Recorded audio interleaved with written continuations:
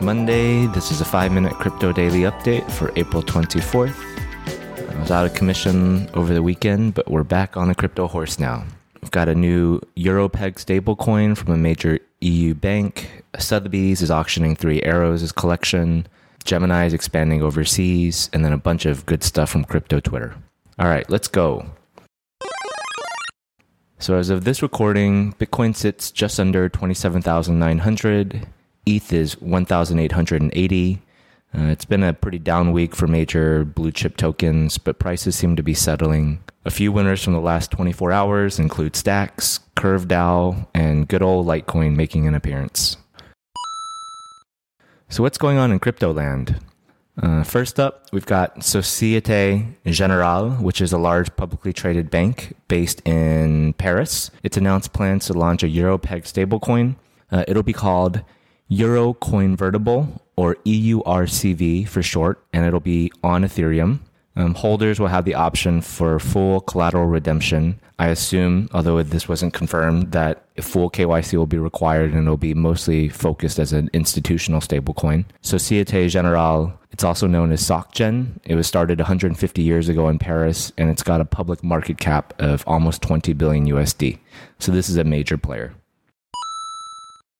Next, we have Sotheby's, which announced that it's auctioning a portion of failed hedge fund 3 arrows' blue chip collection. The collection is called Grails, and the auction starts May 19th at Sotheby's, New York. So you still got plenty of time to get ready and get your bid on. And they released a really slick trailer, which will be in the show notes. And the auctioned assets include a who's who of blue chip NFTs. Ringers, squiggles, you got an alien punk, autoglyphs, fidenzas. Most of the art was bought in 2021 before 3AC imploded due to a series of bad bets on Lunaterra and GBTC. Following our Coinbase news from a few days ago, Gemini has also announced plans to expand overseas. The US-based exchange, which is founded by the Winklevi, announced plans to build teams and regional products in India and Singapore. And they also announced an offshore derivatives platform, and the first product will be a perpetual BTC contract. If you remember, earlier this year, Gemini was charged by the SEC for offering a yield-bearing Gemini Earn program, which they had to shut down. And finally, we've got some data on the Ethereum ecosystem's growth. Arbitrum Layer 2's blockchain's daily transaction fees have passed those of Bitcoin. This is according to Blockworks and the service cryptofees.info, and the link will be in the show notes. Even though Arbitrum's daily transaction fees may have passed Bitcoin for a day, when you look at 7-day averages, it's still lagging, although it's growing quickly. When you look at 7-day averages for all blockchains, Ethereum is far and away the number one chain in terms of daily transaction fees at almost 11 million in daily fees. Uniswap is second with 2 million, and Bitcoin is third with 600,000. All right, let's move on to crypto Twitter. There's a bunch of good stuff over the weekend. One of them is a developing story that the Argentine Central Bank has suspended bank operations until Monday.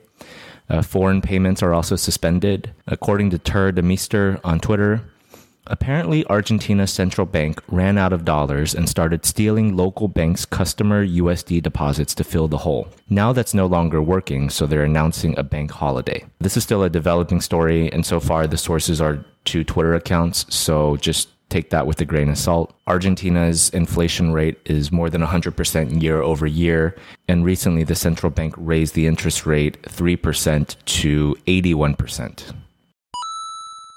Okay, next we have a very short thread on from Campbell J. Austin on the implications of the EU passing the MiCA crypto regulations. In his words, in the past, when Europe has taken these steps, normally they have been surpassed as a place for innovation by the United States. However, in this case, the hysterical response towards a new technology by US regulators and some politicians means that the EU has a massive advantage in the short to medium term. Finally, on crypto Twitter, got a long thread from NFT writer and artist Aaron Sage asking if NFT culture is dead, which could just be a bottom signal. He says, the OG ape clubhouse noises, the OG lazy lion Twitter raids, the OG NFT culture that built the 2021 peak market, all gone forever. The current NFT culture is this: greed, shadiness, and scams. And in reply, Victor Boonin of Bison Trails said this: "Friend, this thread reads like it's your first bear market. You miss the euphoria. Everyone is friends with everyone when you're all making enormous sums of easy money. The euphoria will come back. Don't worry, but don't confuse it with culture." Which in my opinion is a very great point.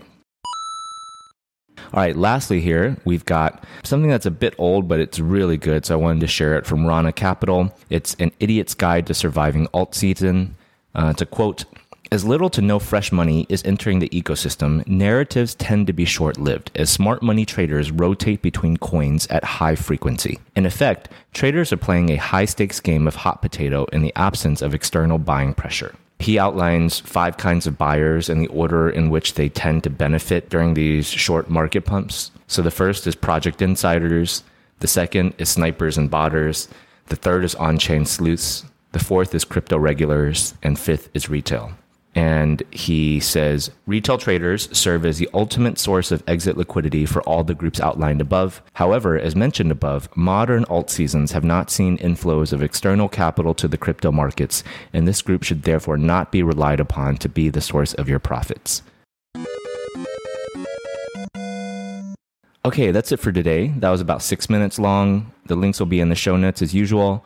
You can follow @2DGensPod on Twitter and subscribe for more. For our outro clip, got Robert Leshner on the Chopping Block podcast talking about VCs and crypto.